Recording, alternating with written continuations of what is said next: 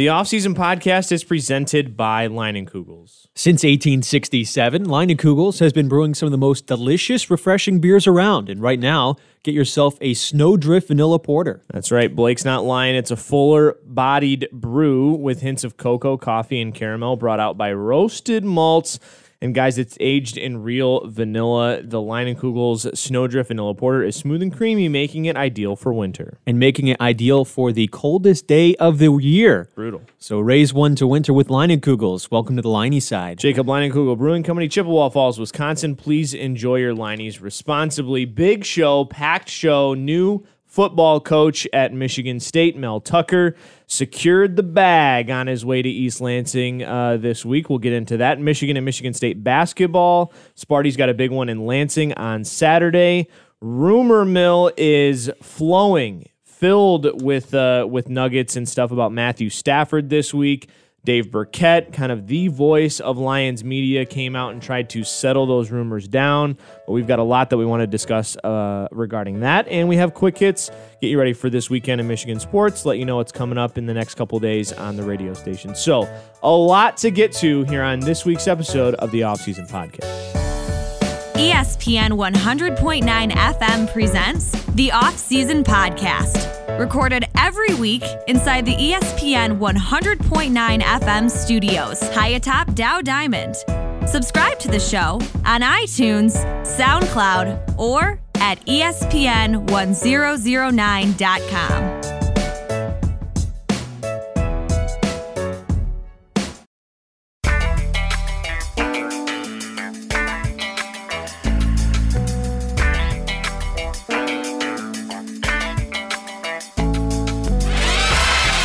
It is the Offseason Podcast, episode number 190. Matt DeVries and Blake Froling with you inside the ESPN 100.9 FM studios, high atop Dow Diamond. Good to be with you on a Friday night following our SVL Game of the Week coverage presented by Covenant Healthcare.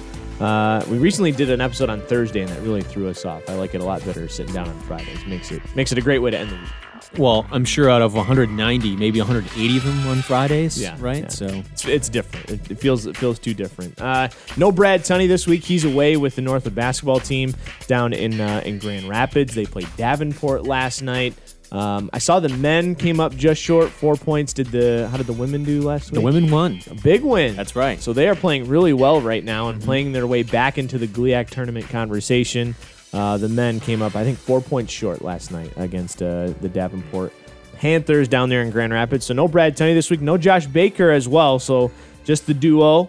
Blake, you okay? Feel good about this? I feel great about this. The sports gods gave us plenty to talk about. So yeah. I think it's going to be a jam-packed episode, and I think a lot of things that people want to hear about and talk about, and probably not getting the discussion nationally that you're getting locally. You get it with X's and Bros in the huge show, but we also want to bring it to you on Friday nights here on 100.9 FM. So, of course, we lead off with the biggest story in the state this week, and it's Mel Tucker being hired as Michigan State's 25th head coach in football history. Mel Tucker comes from Colorado. He went 5-7 in his only season out in Boulder and originally turned down the job, Blake.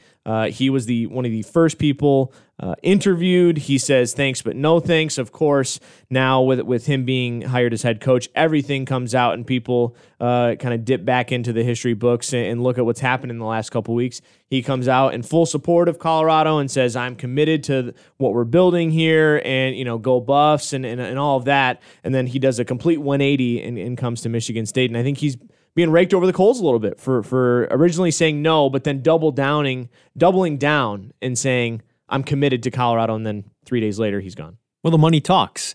Yeah. And is it Mel Tucker's problem or is it the system's problem? Yeah.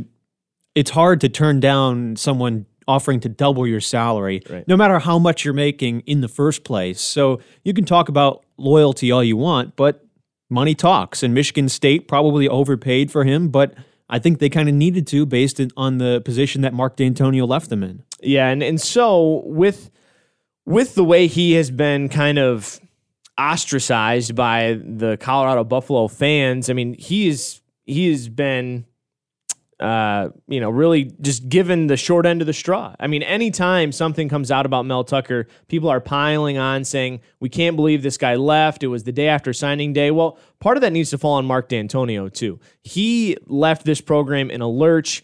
There are rumors flying around of why he left and retired when he did. The athletic department maybe not being all in, and now we're seeing that the assistant coach pool did have the money that maybe Mark D'Antonio wanted, but wasn't willing to commit to that money to the people currently on the staff. They wanted new people in those positions. So there was a lot of rumor filling the airspace this week about why Mark D'Antonio left when he did. And I think Michigan State, they had to do this to save face. It was partially a PR move because if you don't get a guy like Mel Tucker with ties to the university, ties to the Midwest, after Luke Fickell, maybe it's a little harsh to say he embarrassed Michigan State, but certainly kind of gave the look that, wow, Cincinnati is being viewed by Luke Fickell as a better job than Michigan State. This had to be done for Michigan State, and whether $5.5 million is the right number for a guy who hasn't even had one winning season as a head coach, it had to be done. It had to be done. It's not in a vacuum. This is way too high of a number for a guy with Mel Tucker's resume, but because of the timing, because of the situation Michigan State was in, they absolutely needed to do it. And maybe it's just a larger symptom of college football in general. There are a lot of articles talking about how the Pac-12 in general is at such a disadvantage because of how small their TV revenue is compared to the Big Ten and the SEC, and that these Big Ten schools can afford to just poach coaches from a program like Colorado that just simply could not afford to match the offer that Michigan State made to Tucker. I mean, it's tough for a school to say, hey, you've been here 1 year and you went 5-7. We're supposed to make you, a top 10, top 15 highest paid coach in the country? Mm-hmm. That's pretty risky for a program like Colorado, not as risky for Michigan State when they're getting all this outside revenue. So the playing field certainly is not level, and the disparity grows every year, it seems like, and this is just another symptom of that. Now, if Mark D'Antonio leaves in November and announces he's going to retire after the Pinstripe Bowl and Michigan State can go through the traditional process of finding a replacement, one, they probably don't have to pay $5.5 million to whoever they're trying to go get. And two, the pool of available coaches and interested coaches would have been far larger and maybe, to a higher level. You never know who's going to be interested, but coaches have been in place for a couple months now at these new universities, or at these universities that have new head coaches in place. So the timing wasn't great, and rightly or wrongly, paying $5.5 million, Michigan State has the money with donors specifically for football. Maybe these other sports in the athletic department are going to feel a little bit slighted, saying, wow, you're going to pay $11 million for coaches for the football team alone. You know how much the softball and baseball programs can do with $11 million? I bet their stadium upgrades at McLean Stadium didn't even total $11 million. And they're just paying their coaches that for one season of football. But like you said, playing in the Big Ten, Michigan State was in a position to do that. I don't like the idea of giving so much money to an unproven commodity like Mel Tucker, but the fact of the matter is the guy has good experience. He's coached under the right people, smart football minds, and if you got to overpay a little bit, so be it. To give Michigan State hope once again, I think that's the biggest thing coming out of all of this is there is a cloud has been lifted from the program. They have so much to look forward to now. Now, 4 weeks into the season, if they're 1-3, they're going to start looking a little bit differently at the hire of Mel Tucker. So there's going to be a lot of pressure on his shoulders coming in to fill the shoes of Mark D'Antonio. But the expectation isn't to win a Big Ten title in year one. If he can come in and kind of stay par for the course, get to a bowl game, and keep building on what was left from Mark D'Antonio, I think that's all you can ask of him. Well, I think this can go two different ways for Michigan State. Mel Tucker either becomes the next hidden gem in coaching. I mean, how many times do you say, who the heck is that when someone gets hired and then they turn into a Sean McVay or a Kyle Shanahan or things like that, just Mel Tucker on the defensive side, or he turns into a Brady Hoke type where Michigan State wanted a Michigan State guy. They were desperate. They overpaid. He's unproven. One season as a head coach in college. He was an interim head coach in the NFL for the Jaguars, had losing records in both spots. He is very much unproven on his own. His own isolated pedigree is very limited. You could look great as a defensive coordinator at a school like Georgia or Alabama because you have the best of the best athletes in the entire country, and you're also working with two of the best head coaches in the country. So your specific shortcomings might not be as visible. So this could either be, he could either be the next biggest thing, or he could just be another Brady Hoke, and the cycle of suck, so to speak, restarts for Michigan State like it did after the 80s. Yeah, and you're as a Michigan State fan thinking back, is this a Bobby Williams or a John L. Smith, or is this a Mark D'Antonio? What are we going to get? He's only been in the head coach for 3 days. We don't really know the answers to that just yet.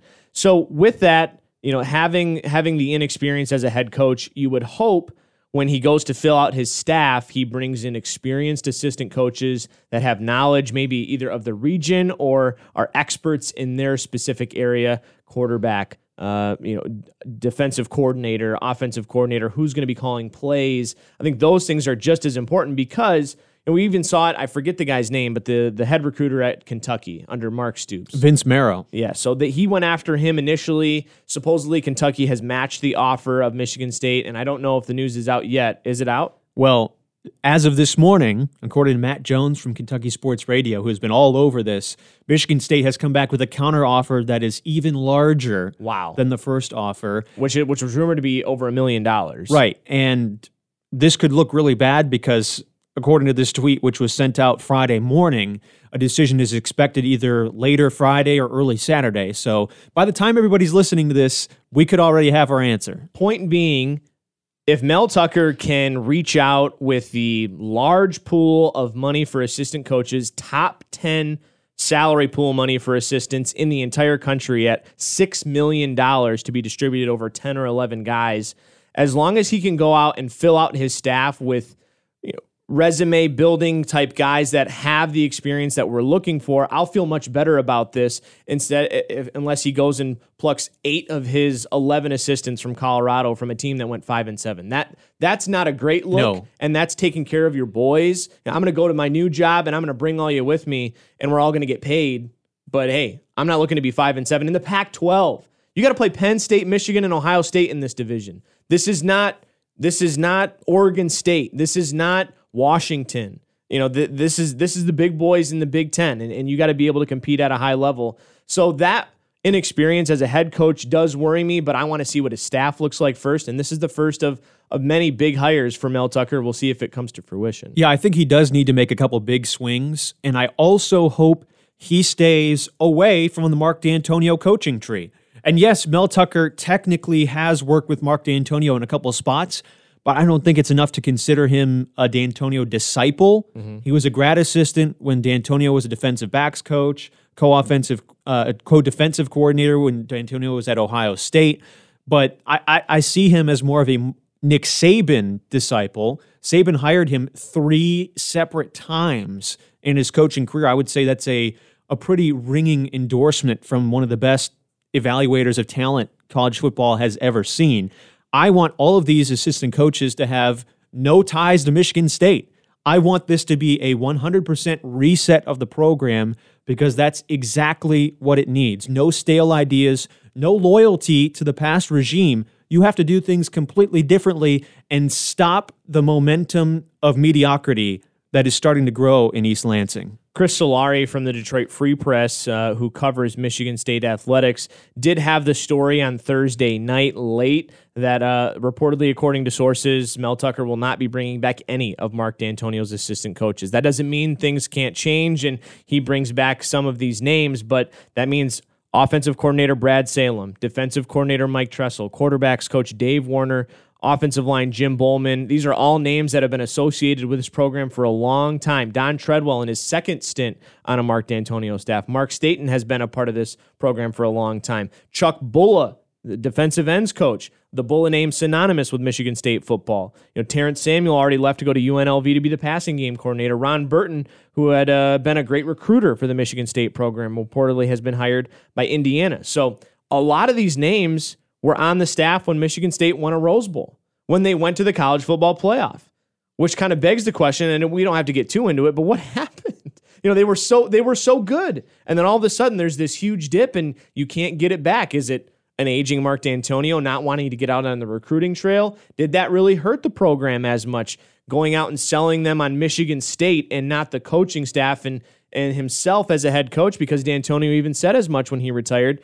I got tired of telling players or spinning it because I wasn't going to be there. I couldn't guarantee that I was going to be there for 4 or 5 more years. And maybe that was why the talent started to dip a little bit. And of course, the off the field issues with that famous 2016 class that turned out to be very detrimental to the life of the program.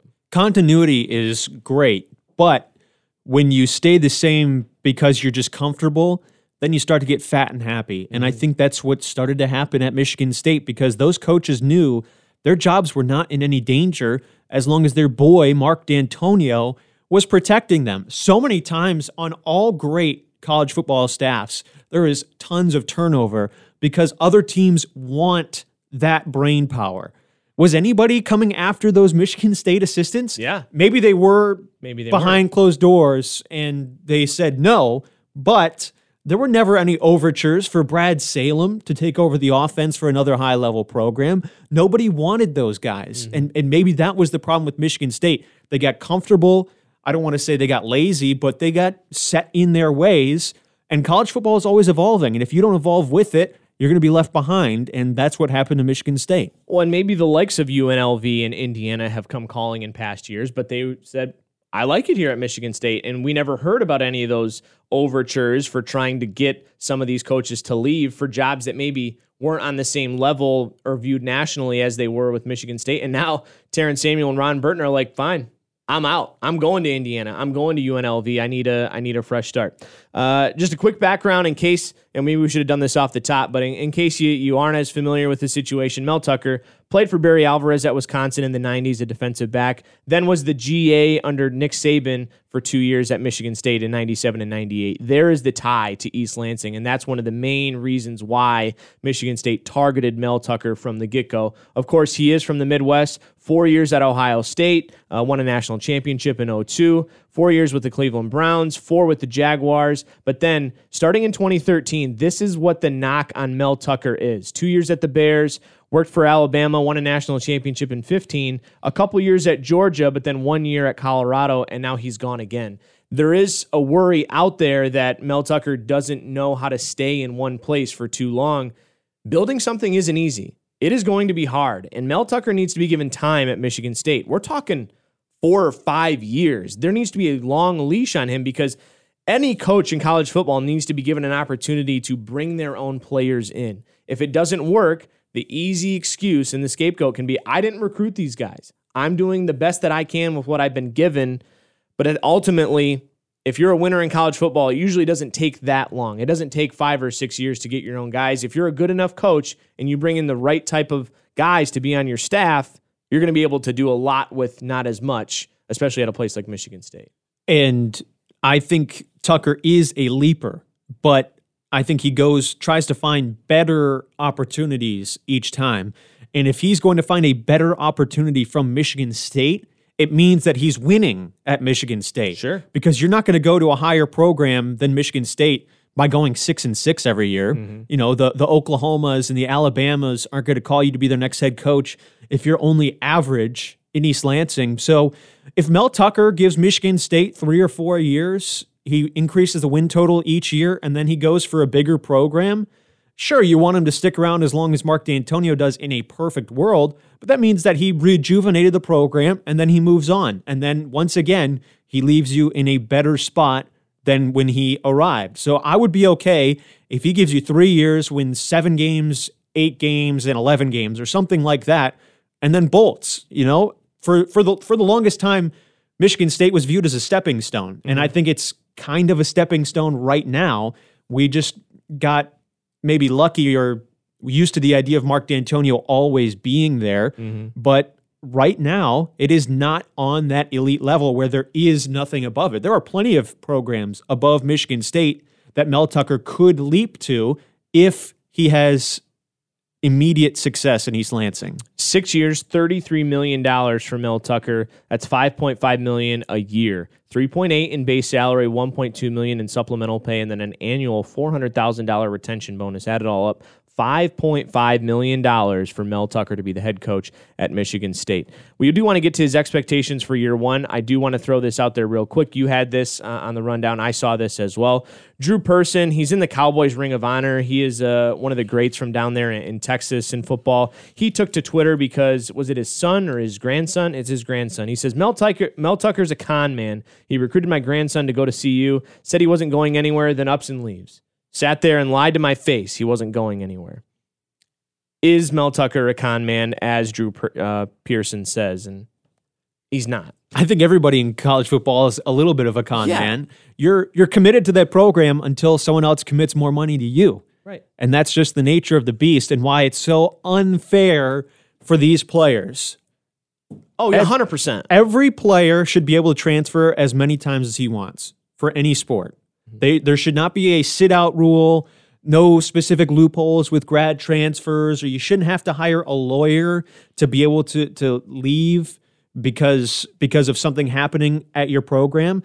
Like, if coaches can do this, why can't players? And that's why all these players are always heartbroken when their coach leaves the next day because they got a better offer. And I'm not saying Alabama should be able to go into a school like Colorado and say, hey, we'll make you a starter if you leave. But when something like this does happen, players should have the freedom to move as many times as they want to find the right fit for them. That would happen. The best quarterback in the country somehow plays at Boise State. Alabama's going to go get him. I mean, it would turn into the wild, wild west in a way. So it has to be a little more thought out than that. But I do agree with the sentiment that it's not fair that coaches can up and leave and players cannot. If there is a situation that warrants them an opportunity to leave, I think that's 100% okay, and the NCAA needs to seriously look at that. Mm-hmm. And then at the same time, what is the goal of college athletics? It's to help enrich the lives of the student athletes. And if their best opportunity is leaving for Alabama, why should you stop them when their coach could leave for Alabama the next day? Alabama can only play 11 people on offense and 11 people on defense. I mean, there's only going to be so many spots, and it's up to that individual. If you want to jeopardize your future by betting on yourself to go play at Alabama or LSU or Clemson, by all means, go for it. But you can be a 4-year starter at Michigan State, and you can certainly be drafted in the first round by playing at Penn State and Wisconsin. That is completely up to you on what you want to make your decision to be. And you got also, the school has to want you. Right. You can't just transfer there and jump onto the football program. There has to be a two-way street. That's the counter argument to, Alabama and LSU would just grab all the top players.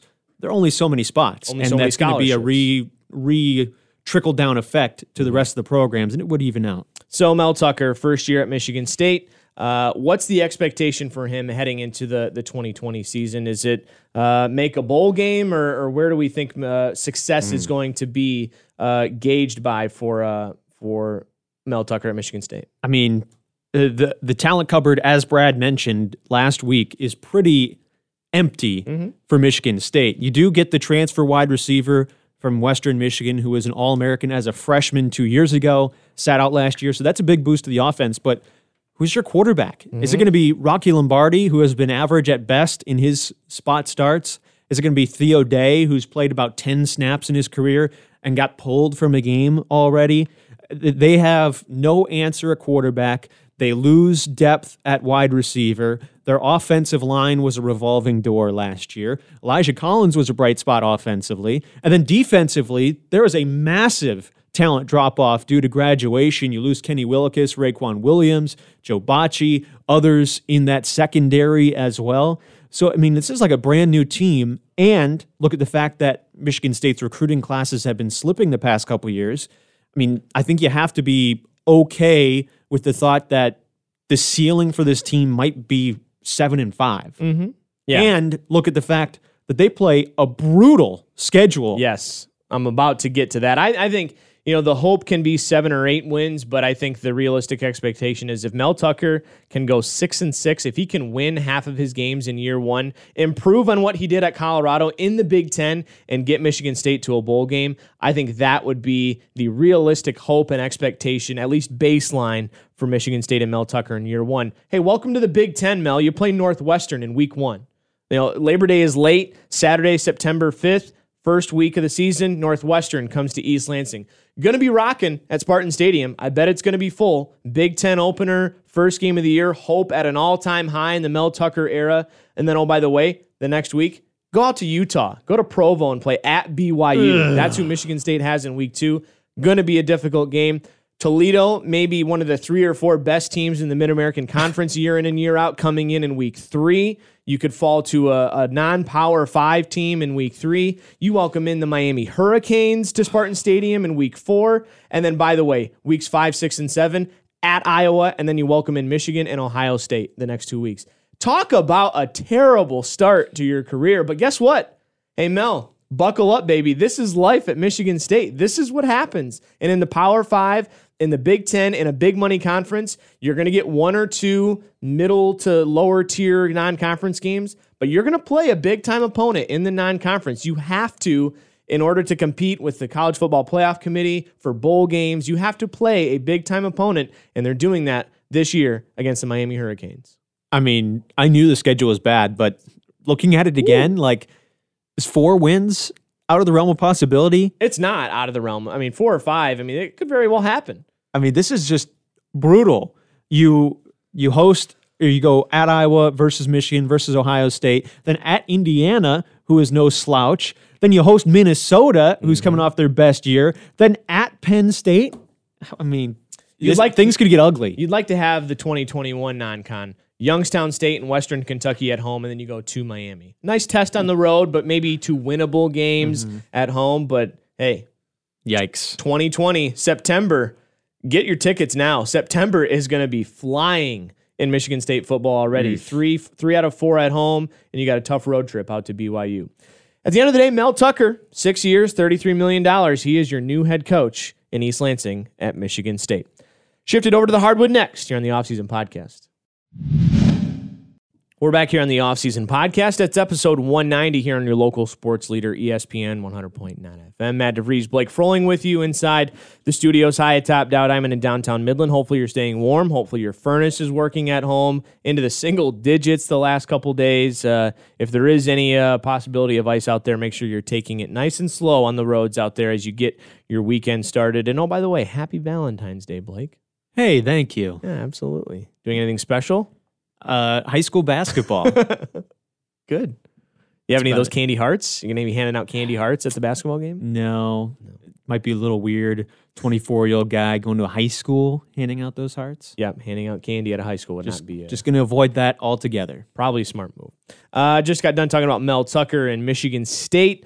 Lengthy opening segment on the hiring, what Mel Tucker did to get here, leaving Colorado after 1 year and after the day after signing day and the whole bit. So if you missed it, check it out on the podcast version of the show. You can get it on iTunes, SoundCloud, Apple Podcasts. Wherever you find your podcasts, just search the Offseason Podcast. Michigan and Michigan State basketball now takes center stage and under the spotlight here on the show. And you want to kind of take the big picture look first before we talk College Game Day, before we talk the 2000 National Championship team coming back to campus, a big recruit going to be on campus this weekend for Michigan State as they host number 9 Maryland. But we take big picture look here.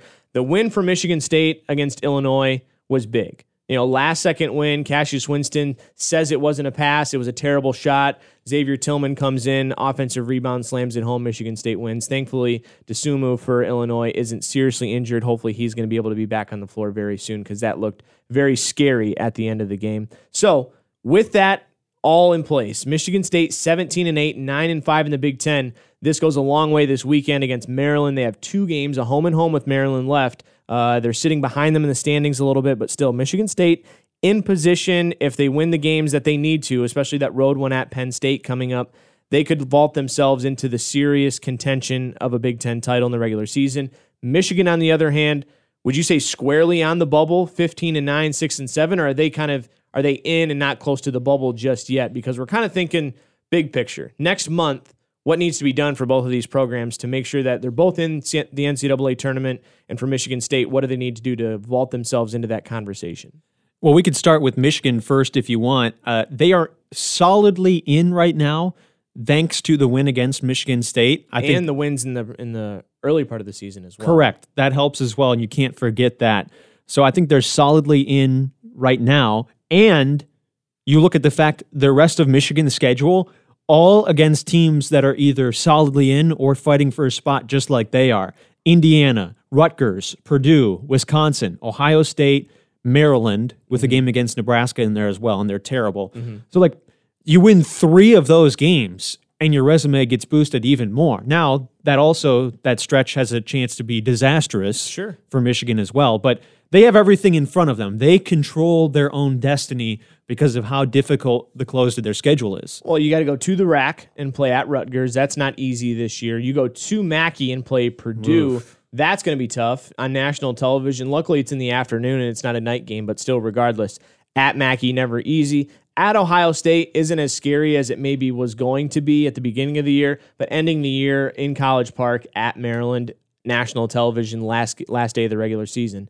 There could be a lot riding on that, and I think if you get 3 losses out of this last stretch, if you can limit it to 3 losses, you go into the conference tournament with 12 losses, and then you don't win the Big Ten tournament, maybe get a win or 2 in there, but then you bow out before winning the title. If you're a 13-loss Michigan, but with the resume and the wins over Michigan State and the other wins you have in the non-conference, I think a 13-loss Michigan going to be in, especially with the conference that they play in, the strength of the Big Ten top to bottom, except maybe a Northwestern and Nebraska right at the bottom. I mean, a lot of people are putting 10, 11 Big Ten teams into the NCAA tournament if it started today. Right, and remember a month ago or so, we looked at the KenPom ratings for how many teams were in the top 30 or top 40 from the Big Ten, and it's the same right now as you look at it. It's unbelievable how bunched together the Big Ten is. 12 teams are within 4 games of first place right now in the conference. If you look at the KenPom ratings, between 9 and 12, that's all Big Ten teams. Michigan State at 9 overall, then Maryland, Penn State, and Ohio State, all right next to each other, smushed in there. Purdue 19th in the nation in KenPom, despite having 11 losses, and Michigan is 20th in the nation. And we're talking about them being a potential bubble team. That just shows that their record maybe doesn't indicate how good they are or how good they would be in any other conference. Yeah, absolutely. And I think even maybe with me saying a 13-loss Michigan gets in easily, maybe a 14-loss Michigan even gets in. Based on the resume, I mean, you can't knock a team for playing a really tough schedule and playing a lot of top-end opponents and playing in a really good conference. You're challenging yourselves night in and night out. You throw Michigan in the ACC or you throw them in the Big East, it's a completely different conversation, and they're probably not sitting with 13 or 14 losses. Before we get to big picture and what's left on the table for Michigan State, I do want to touch on 2 teams really quickly. Iowa, a top 25 team, and Iowa maybe has the best player in the country, or in the Big Ten at least, in Luka Garza. The guy is ridiculous, averaging 24 points per game and 10 rebounds per. Last time out, who did they play? They played Indiana. Here's his line: 38 points, 8 rebounds, 4 blocks. That's insane. Played 40 minutes, shot 64% from the floor against Nebraska. He had 22 and 8, shot 70% from the floor. I think we had Adam Jackson on a couple weeks ago, and he brought up Luka Garza as well. Maybe the least talked about player in the country with the bushiest eyebrows out of anybody. This guy could be a first-team All-American with these type of numbers. Playing in the Big Ten, playing in Iowa, not a sexy school, not a school that's going to be talked about nationally as much, but 24 and 10, shooting 56% from the field. Those are insane numbers. Yeah, he is a beast. And unfortunately, he doesn't have a lot of elite talent around him. Put Luka Garza on a team like Michigan State, or even put him on Michigan, and think of how elevated they would be. And that's kind of his problem. He's kind of stuck in no man's land out there in Iowa City, like you mentioned. So, yeah, he should be the front runner for Big Ten Player of the Year, probably. Probably, yeah. And I know there's going to be arguments out there for Cassius Winston. Obviously, people in this state are going to throw out Cassius Winston or Xavier Simpson or those guys, but Luka Garza should be the front runner and probably should have a stranglehold on the award right now, and I don't think anybody should come close to touching him. And the other one is Penn State. Can you remember those games at Bryce Jordan and you could see seats empty on the normal TV view? Like the ends were empty. Nobody was showing up. You mentioned it, or you were motioning. The curtain was over the upper deck. I mean, nobody was going to Penn State games, even as recently as last year or 2 years ago. Penn State 19-5, 9-4 in the Big Ten. And you look at their non-conference schedule. Was it maybe a little cushy? I don't know. They played Ole Miss, lost by 2. They beat Syracuse. They beat Wake. They won at Georgetown. I mean, that's a pretty deep. They won against Alabama. Alabama knocked off Auburn earlier this year. Those are some legitimate opponents in the non-conference. This isn't an inflated 19-5 record by Pat Chambers. Penn State deservedly in the top 15 and going to be maybe one of the top 4 seeds in the NCAA tournament. Yeah, they are amazing, and I'm happy to see them finally have some kind of winning, because we knew Pat Chambers is a good coach, and you just needed to have some kind of talent. There's no history of basketball at Penn State, so it's tough to recruit there. Now he's finally starting to rack up the marquee wins at Michigan State, being one of the biggest ones. And how about winning at Purdue by 12 after, Purdue is just the weirdest team in the Big Ten, right? I mean, they are just so bipolar, the way they can blow the doors off of a team like Michigan State, and even at home, and then they lose the next game against Illinois. They crush a team like Wisconsin, they destroy Iowa, and then lose at home to Penn State. I mean, you just don't know what to expect, and that's why I mentioned in the KenPom ratings, they've got 11 losses. They're only 3 games above 500, yet they're ranked as the 19th team in the country. Yeah, and that's what's great about KenPom. It takes into account everything. It doesn't just look at your record and say, wow, you've got a terrible record, we're going to knock you down the ratings. No, who have you played? Who have you beaten? Where have you beaten them? It takes it all into account. Penn State at one point had lost 3 in a row, lost at Rutgers, home to Wisconsin, at Minnesota, but then now they've rattled off 7 in a row. They beat Ohio State when they were ranked in the top 25, went to Michigan and won. They beat Michigan State at Breslin, and yes, they won at Mackey this week as well. And they host Northwestern this weekend. They could make it 8 in a row. Lamar Stevens averaging 17.5 points per game. Penn State is legit, and I think given time, Nebraska could turn into a Penn State as well. With Fred Hoiberg there, the job that he did at Iowa State, Iowa State, much more of a rich basketball history than at Nebraska, but still he goes there in the Big Ten, new facilities there, beautiful arena. Given time, I think Fred Hoiberg, 3, 4, 5 years down the road, could have them on a level of a Penn State and competing at a high level. And that only means good things for the Big Ten. Top to bottom, I think this conference could be very, very good. We get to Michigan State now, and they have a big one coming up this weekend. It starts with Maryland, and then the schedule goes on and on for Michigan State. They go to Nebraska, then they've got Iowa, Maryland, Penn State, and Ohio State to close out the regular season. That is big-time opponents after big-time opponent, and they've got to win some of these games to really boost up that resume. They want to be one of those top 4 seeds in the Big Ten tournament, and they want to try and challenge Maryland and Penn State and Illinois for a Big Ten title. Yeah, and they're right there, 1.5 games out of first place right now,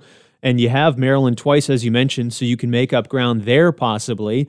The only question is, which Michigan State team is going to show up night after night? Right. And the problem, why they are so inconsistent despite having Cassius Winston back again and Xavier Tillman back again, is look at the role players from last year. The 2 best role players were Matt McQuaid and Kenny Goins, and they were both seniors.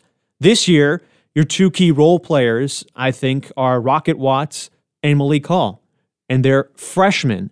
So when you have to rely on freshmen in the same spots that you relied on seniors from a year ago, you're going to get 17-point deficits in the first 10 minutes of the game, and you're also going to get 25-point wins in the same season and sometimes in the same week. You're going to get games like the Illinois one from a couple nights ago where they opened up a 20-point lead and then lost it in the second half, only to win dramatically, just because freshmen are so wildly inconsistent compared to the rocks that Matt McQuaid and Kenny Goins were last year. That's why when we get to later on in this segment, it's just so hard to project where Michigan State is going to be in the middle of March. Mm-hmm. And this weekend, they're honoring the 2000 National Championship team. They're going to wear the throwback unis, originally designed by Reebok 20 years ago. Now Nike's name is on them, and they are famous for wearing those very unique uniforms with a unique font on the front.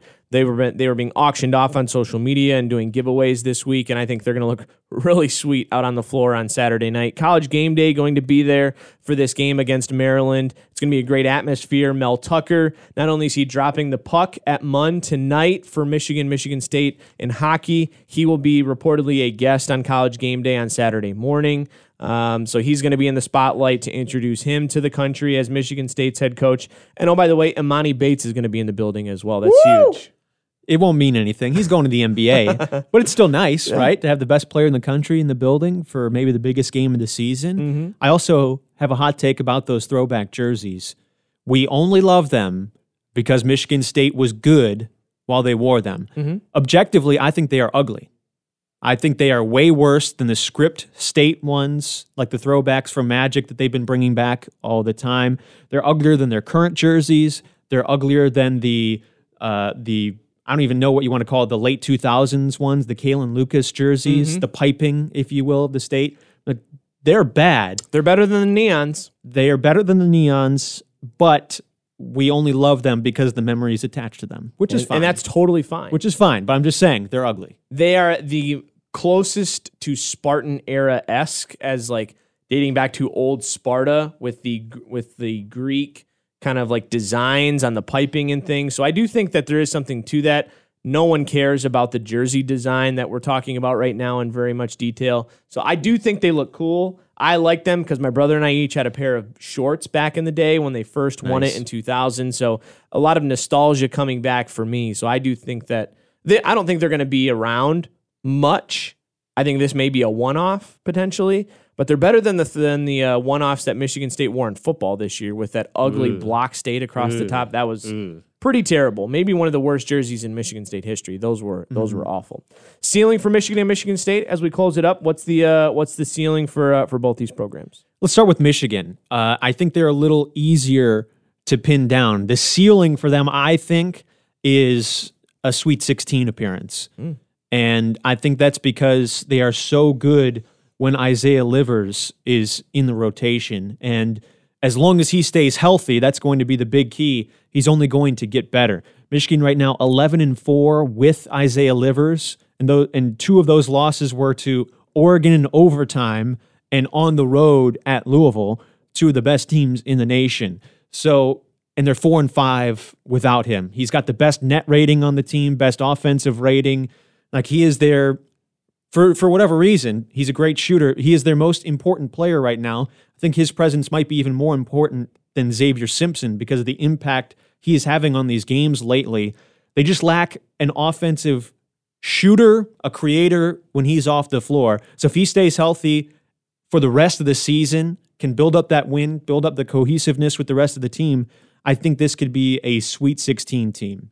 I could get on board with that. I think with Isaiah Livers healthy, playing at a high level, they're getting production out of their bigs down low. I think Michigan could start to look more and more like that team we saw early in the year, just playing with tons of confidence and nothing to lose in the first couple games with Juwan Howard. I think the ceiling, if the bottom falls out of this program, they could miss the tournament if they don't take care of their business at the end of the regular season. And as long as they can win the games they're supposed to in the Big Ten tournament, get through that first and maybe second round, get into those quarterfinal games, I think that could do a lot for their resume. And for Michigan State, are you going to throw out the phrase Final Four? Like, are they good enough to do that? Or with the inexperience of the freshmen and the young players and too much being put on the shoulders of Xavier Tillman and Cassius Winston, how far can this team go? In a vacuum, if they play perfect, because that's the idea of ceiling and floor, Michigan State could be a Final Four team. I think even at their best, they can't win a national championship. But if you get Cassius Winston playing at his best, which rivals any player in the entire country, you get Xavier Tillman, who becomes a defensive stopper and a second key piece offensively, and you get the freshman producing. If Rocket Watts can give you even 12 points per game, that would be huge. If Malik Hall can stretch the floor for you, be like a Kenny Goins light, and most importantly, if you can get consistent Aaron Henry throughout the tournament run, they can make it back to the Final Four. But I don't think you're going to get that all at once for 6 straight games or however long you think they're going to go. And that's why I think Michigan State's floor is losing in the first round. Mm-hmm. I think that could... I think it's equally as likely that they lose in the first round as it is that they make it to the Final Four. That's how much swing I see with Michigan State. If the shots don't fall for them right out of the gate and they're not able to knock down threes the way they did in the first half against Illinois, if they come out with a cold shooting day and we're talking like, 2 of 13 in the first half and it's just brick city everywhere, that's a Middle Tennessee State all over again. I mean, no matter the seed that they get, whether they're on the 4 line, the 5 line, if they fall to the 6 or the 7, depending on how the rest of the regular season goes in the Big Ten tournament. You get Michigan State in a 6-11 or a 7-10. I mean, that's a team that's playing well, that was on the bubble, that maybe played well in their conference tournament, and they are rolling.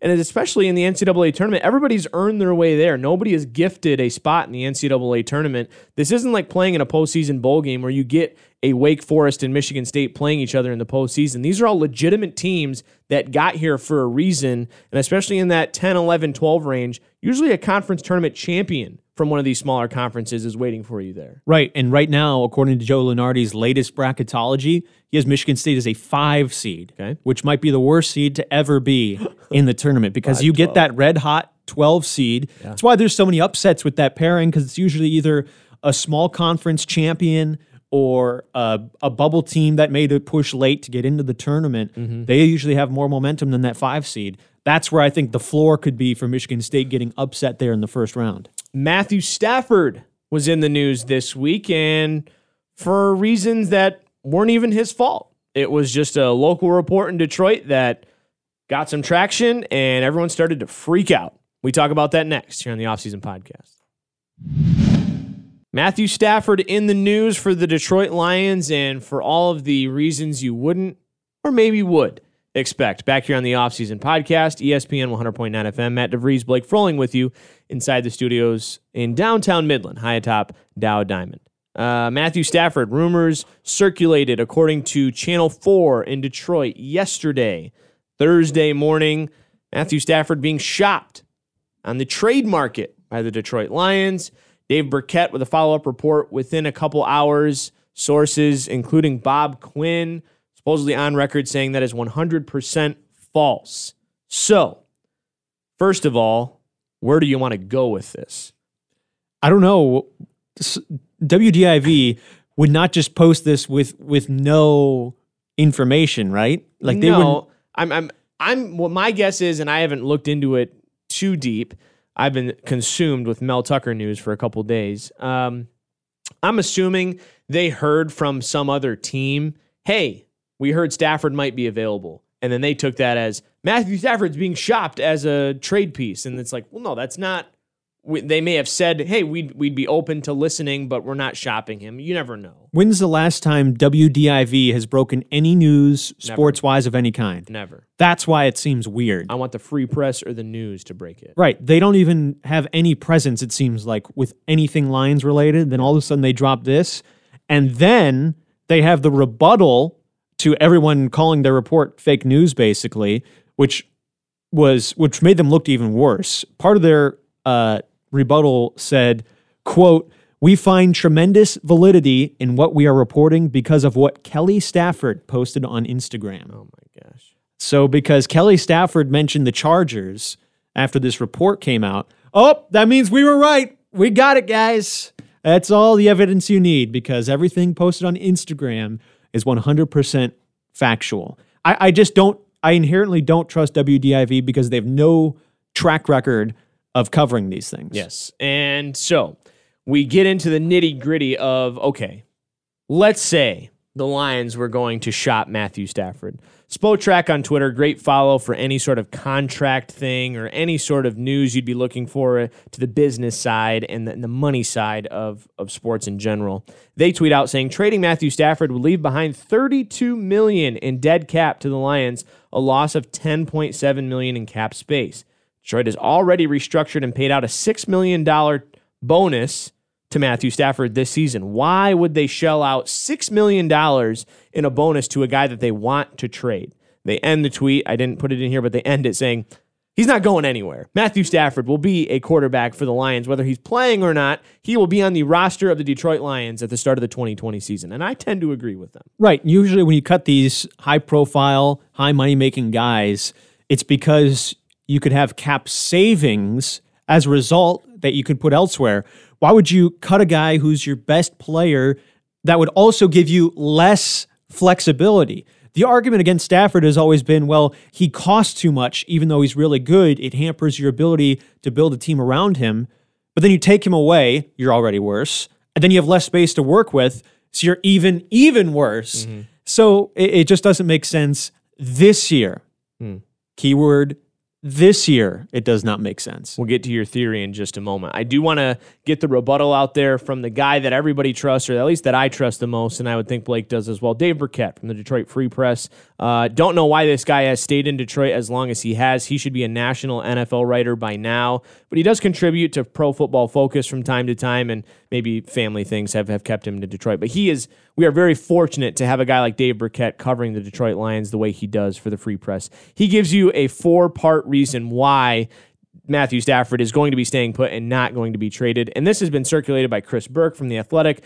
All of these people that cover the Lions from day in and day out have these same reasons. One, the Lions are trying to win now. That's evidenced by Matt Patricia and Bob Quinn both being in place and trying to get the right pieces, investing money into the team. They are trying to win now, and their best bet to win now is having Matthew Stafford at quarterback. They restructured his deal in December for a bigger cap hit in the event of a trade. There's no guarantee you get Tua Tagovailoa from Alabama at number 3 in the draft anyways, and Bob Quinn says the rumor's 100% false. Pretty good reasons why Matthew Stafford wouldn't be getting traded this offseason. So, with all of that out now, you can argue that you want Matthew Stafford traded or not. That's not really the discussion we were trying to have today, even though there is someone in the office that now works for the radio station and helps us with all of our business and traffic needs. We can keep him remain nameless. You can find his name out there if you really want to know. Andrew Booms. He wants Matthew Stafford traded, and you had a very heated argument with him yesterday. Yeah. But you have some theories, some things you'd like to share regarding Matthew Stafford and the Detroit Lions. So this whole thing this is a weird report. Why would the Lions trade Stafford because of all the negatives?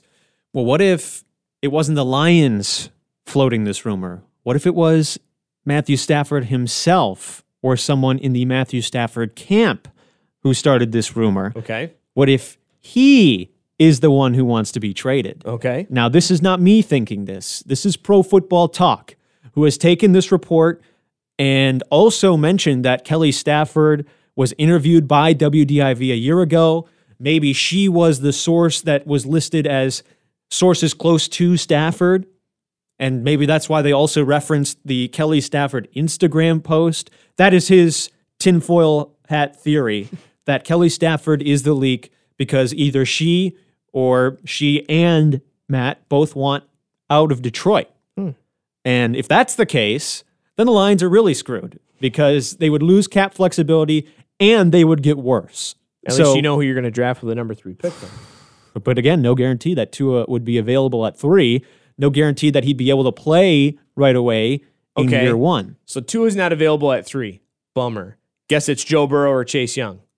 Sorry. I mean, we're going to get somebody at number 3. Right, but I'm saying, then who's your quarterback? Whatever. You could have Chase Young, but figure it out. But I mean, if your defense is holding people to 10 points a game and Chase Young's getting 6 sacks a game, I don't care. I don't think that would happen. But you never know. So interesting. So on that, the Staffords seem like your prototypical All-American family.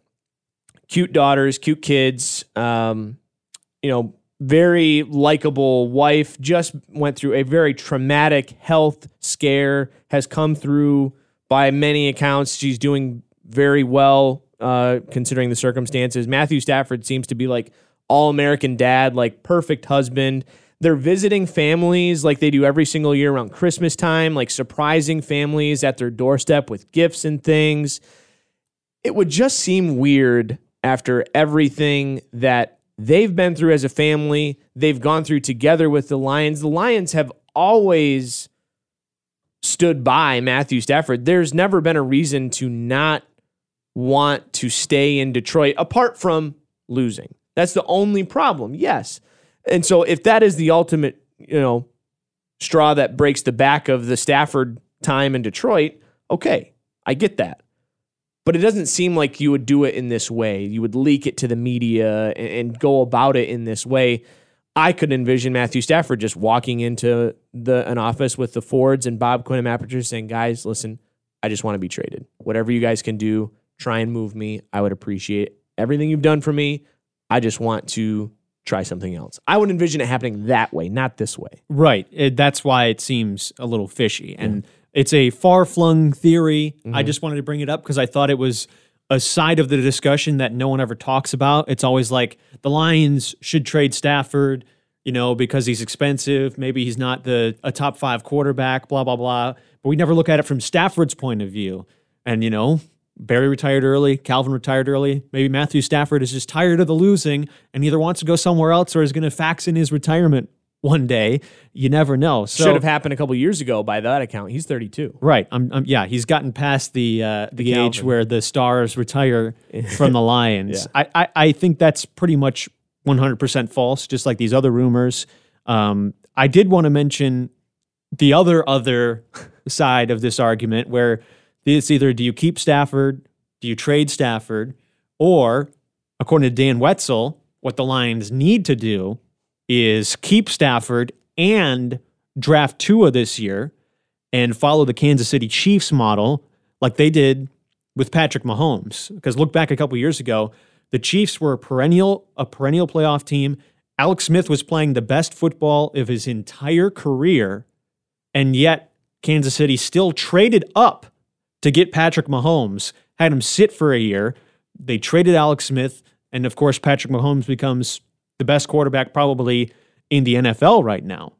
Now, there's no guarantee that would happen with Tua, and in fact, I think it's even riskier to do that. But the case to be made, I think, is, sure, Matthew Stafford is great, but it's been 11 years and you still haven't done anything with him.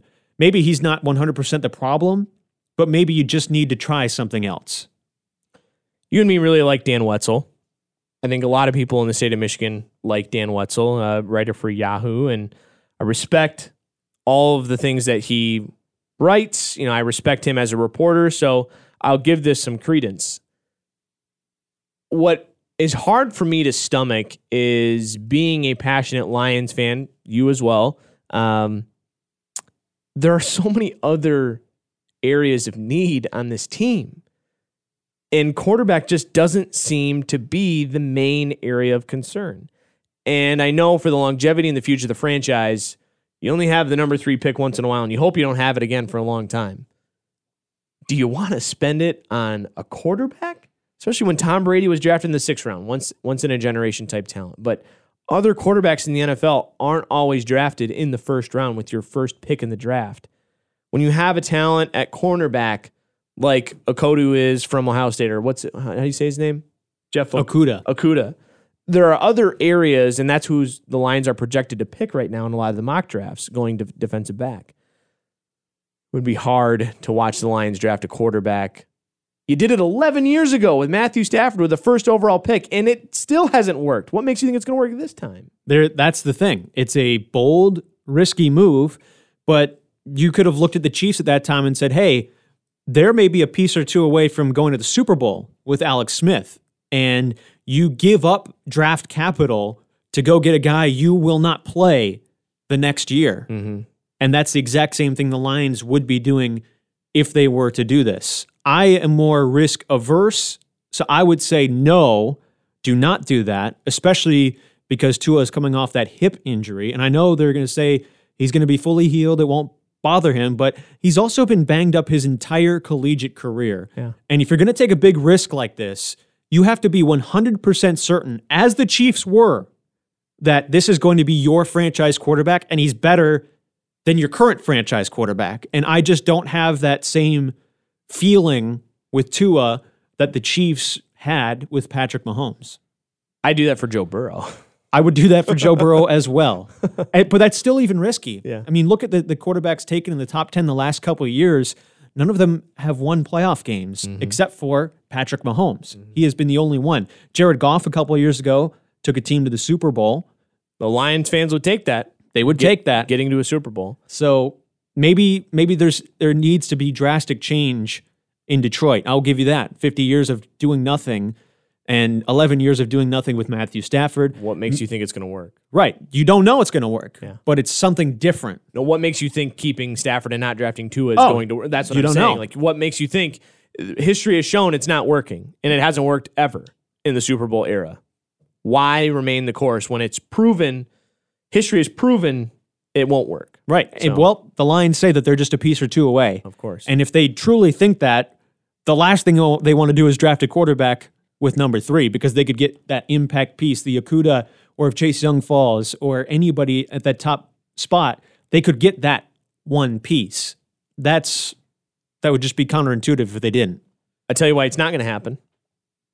Bob Quinn and Matt Patricia are coaching for their jobs and drafting and signing for their jobs. If it doesn't work this year, they're out of jobs. They will be let go if Matt Patricia's group regresses or misses the playoffs emphatically. If they miss out by a game in Week 17, I could very much envision the Ford saying, "Wow, you were close. You'll be another chance." I could easily see that. But if we're talking 5-11 again, if we're talking 6-10 crashing out of the postseason midway through the regular season and no hope in Detroit, Tua's not going to save your job on the sideline. And guess what? They're going to go find somebody that wants to work with Tua, and they're going to hire them to be the GM and head coach in Detroit. That's why I don't think it's going to happen. I think the bigger issue in Detroit right now is Darius Slay.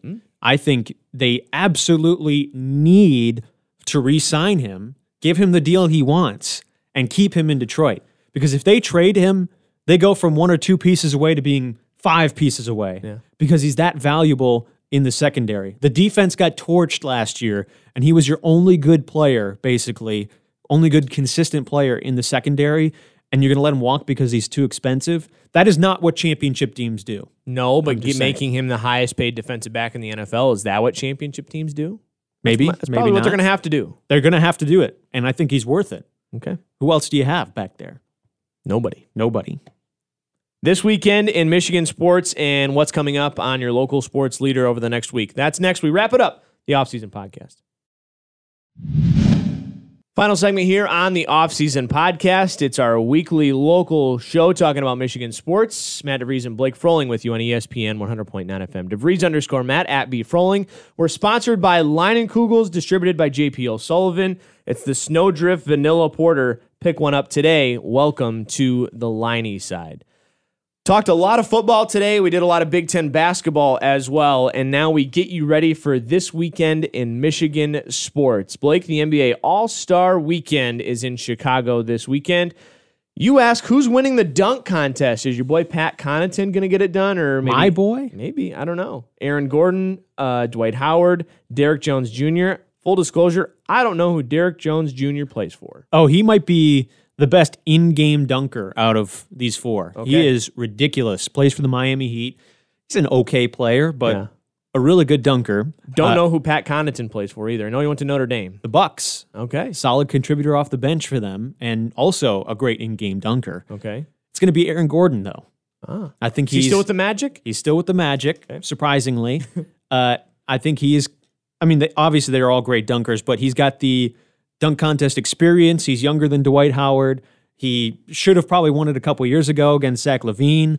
I think he wins it this time. Fair enough. Red Wings play the Boston Bruins Saturday at 1. Boston has the best record. Detroit has the worst. Yet the Wings have beaten them twice. I did see this on Twitter this week. Kind of weird, isn't it? Yeah. I think maybe Detroit loses like 5-0. That would be that would not be out of the realm of possibility, and probably would be expected with the way the Red Wings season has gone. I did see Cranes in Detroit put out kind of a. They got some comments from Steve Yzerman. Him and Jeff Blashill were at a business conference or a sports business conference panel, and he was asked about the process. And Steve Yzerman was like, "Listen, I didn't promise you guys wins in year 1, and I wasn't brought in to win in year 1. This was part of the expectation." And he said, accumulating draft capital is the top priority. We need as many opportunities as we can get at drafting potential impact players. And it started with Moritz Seider last year, the off-the-wall, out-of-left-field first-round draft pick that was a defenseman. And he's turning out to be a really good prospect in Grand Rapids. There needs to be patience in Detroit with Steve Yzerman. You got the guy you wanted. Remember when he was hired, it was celebratory around Red Wings for the first time in a long time. LCA was looked at as, okay, finally we got the guy we want, our greatest player of all time, one of our greatest players of all time, and our captain of the Red Wings. Whenever you think of captain of the Red Wings, you think of Steve Yzerman. He's here now. Got to trust him. You can't be upset with this. This is exactly what you wanted. They're going to have the best odds to get the number one pick in the NHL draft. Whether the NHL rigs it or not is another scenario. But they're statistically going to have the best chance at the number one pick. Michigan hosts Indiana Sunday at 1 on CBS. Joe Lunardi currently has U of M as an 8 seed, Indiana as an 11. So this is a big game for both sides, maybe even bigger for Indiana because they're a little more bubbly. I think Michigan wins. Yeah, Indiana, just beat Iowa earlier this week, and that was a big win for them and their bubble status. Michigan State, like we talked about earlier, hosts Maryland. They are ranked 9th in the country. College game day will be there. Michigan State plays at 6 o'clock on Saturday, national television. I'm assuming Shulman and Billis will be there with game day, but I haven't looked for sure. But going to be a big day in East Lansing honoring the 2000 national championship team with Tom Izzo and Michigan State. CMU women are still undefeated in the MAC. They host Bowling Green Saturday at 1 on paper. Should be a win, but you never know. Bowling Green coming in 1-10 in conference play. Yeah. Better be a win, or else. Another women's college basketball note, Mo Joyner had herself a game against Rutgers the other night. MSU. Rutgers, I think, was like 17-8 coming into Breslin Center, and Michigan State, a game under 500. Mo hit a big 3 late to put Michigan State up, and they end up getting like a 57-51 victory or something like that. So Mo Joyner becoming an impact player for Michigan State in her first year on campus. I'm not surprised. No. Very good player under Vonnie DeLong at Heritage High School. The men for Central Michigan, they are playing tonight against Akron in Mount Pleasant. That game tipped at 7. CMU and Akron, and Chip's looking to avoid a 3-game losing streak. Adam Jackson, a good follow on Twitter, and he was on our show a couple weeks ago for Anything CMU Athletics, and he put it out there that in conference play, Central Michigan has played just 2 games with a fully healthy roster. So give CMU a chance to maybe get healthy. A game on national television tonight in Mount Pleasant against Akron. If you can get through that game with a win, that could really boost your confidence. And if Dallas Morgan can get healthy, if Devontae Lane can get healthy at the point guard spot, Kevin Hamlet, a depth guy, has missed a few games recently. If you can get this whole group back together again, there are some knockdown shooters on the outside. David DeLeo, all-time CMU threes leader and all-time MAC threes leader now after that performance at Buffalo last week. This is an important stretch for CMU. Health, the main concern, and you'd like to get one of those top 4 seeds in the MAC tournament, get a bye, and go directly to Cleveland instead of having to play a campus site game on Monday of conference tournament week. Programming reminders coming up Saturday. Blake, you got the Hill and the High for maybe the last time or the last couple times with the news coming out last week that Saginaw, Arthur Hill, and Sass are all combining. Possibly. Not a done deal. It's proposed. It's proposed. Okay. Not a done deal. Mm-hmm. And a lot of people are skeptical that it will be a done deal. Okay. I'll leave it at that. The plans sound good, though. The MLive article seems to make sense with the plan they have for Saginaw right now, but I guess remains to be seen. Nonetheless, the games have been moved to Saturday this year, 1 o'clock tips. Or were they on Saturdays last year as well? Don't know for sure, but should be a fun one for you in Saginaw tomorrow. The Northwood Grand Valley 4 and 6. The men will be on the deuce because Michigan State hosts Maryland at 6. So a packed day of hoops on 100.9 FM tomorrow. Then we've got coverage of the NBA All-Star Game at 7:30 on Sunday. The Northwood Coaches Show followed by the Tom Izzo Show on Monday. Bay City Central at Midland Boys on Tuesday for you, Blake. And then Northwood Wayne State on Thursday, followed by MSU Nebraska at 7:30. So tons of basketball coming up over the next week. It's a great stretch, isn't it? A great stretch. A lot of fun. How does the SVL feel for you heading into the postseason? You know, there's teams on both sides that you could expect to make runs in the MHSAA tournament, but is one or two programs separating themselves on either side. Midland was undefeated. They've stumbled a little bit lately for the girls. Dow seems to be the odds-on favorite right now, followed by a Carmen Ainsworth in the South. They are a force to be reckoned with down there, and Carmen Grand Blake on the boys seem to be the 1-2 punch. Yeah, I think the SVL is very top-heavy this year on both sides, specifically with the boys. I think maybe Grand Blanc has the best chance on the boys' side to make a run. Mount Pleasant is undefeated, but their strength of schedule is not very good. That doesn't mean they're not a good team. Just means that they haven't been improving as much. And on the girls' side, Dow is really coming on strong. But again, are they at the same level that Heritage was last year? I don't think so. Carmen Ainsworth also very strong, and they are very highly rated in the MPR. I just don't get the feeling that we have any truly elite programs that are going to win a state championship this year, unfortunately. Bulletin board material for some of these programs around here. Prove Blake Froling wrong. That's right. And he'll be there firsthand to see it all. Yeah. You ready? Of course, I'm hoping the SVL goes far. Yeah. I just don't know. There's more uncertainty this year. How about that? Everybody just penciled in Heritage last year and the year before, it felt like. Yeah. There's no team you're going to pencil in this year. And the last couple of years, the person that's been the lead for high school basketball coverage for the radio station has come down sick during the MHSAA tournament. Are you mentally and physically prepared for the long stretch of potentially 6 or 7 games in a week, 2 or 3 weeks in a row? Yeah, it's going to be tough. I got sick. Brad got sick. If anybody has any home remedies for me, or maybe I'll just get the bubble, like in Bubble Boy, and just stay away from everybody, then maybe I'll survive. Okay. Well, that's going to do it for this week's show. Until we talk to you next time, for Blake Froling, I'm Matt DeVries. This has been the Offseason Podcast.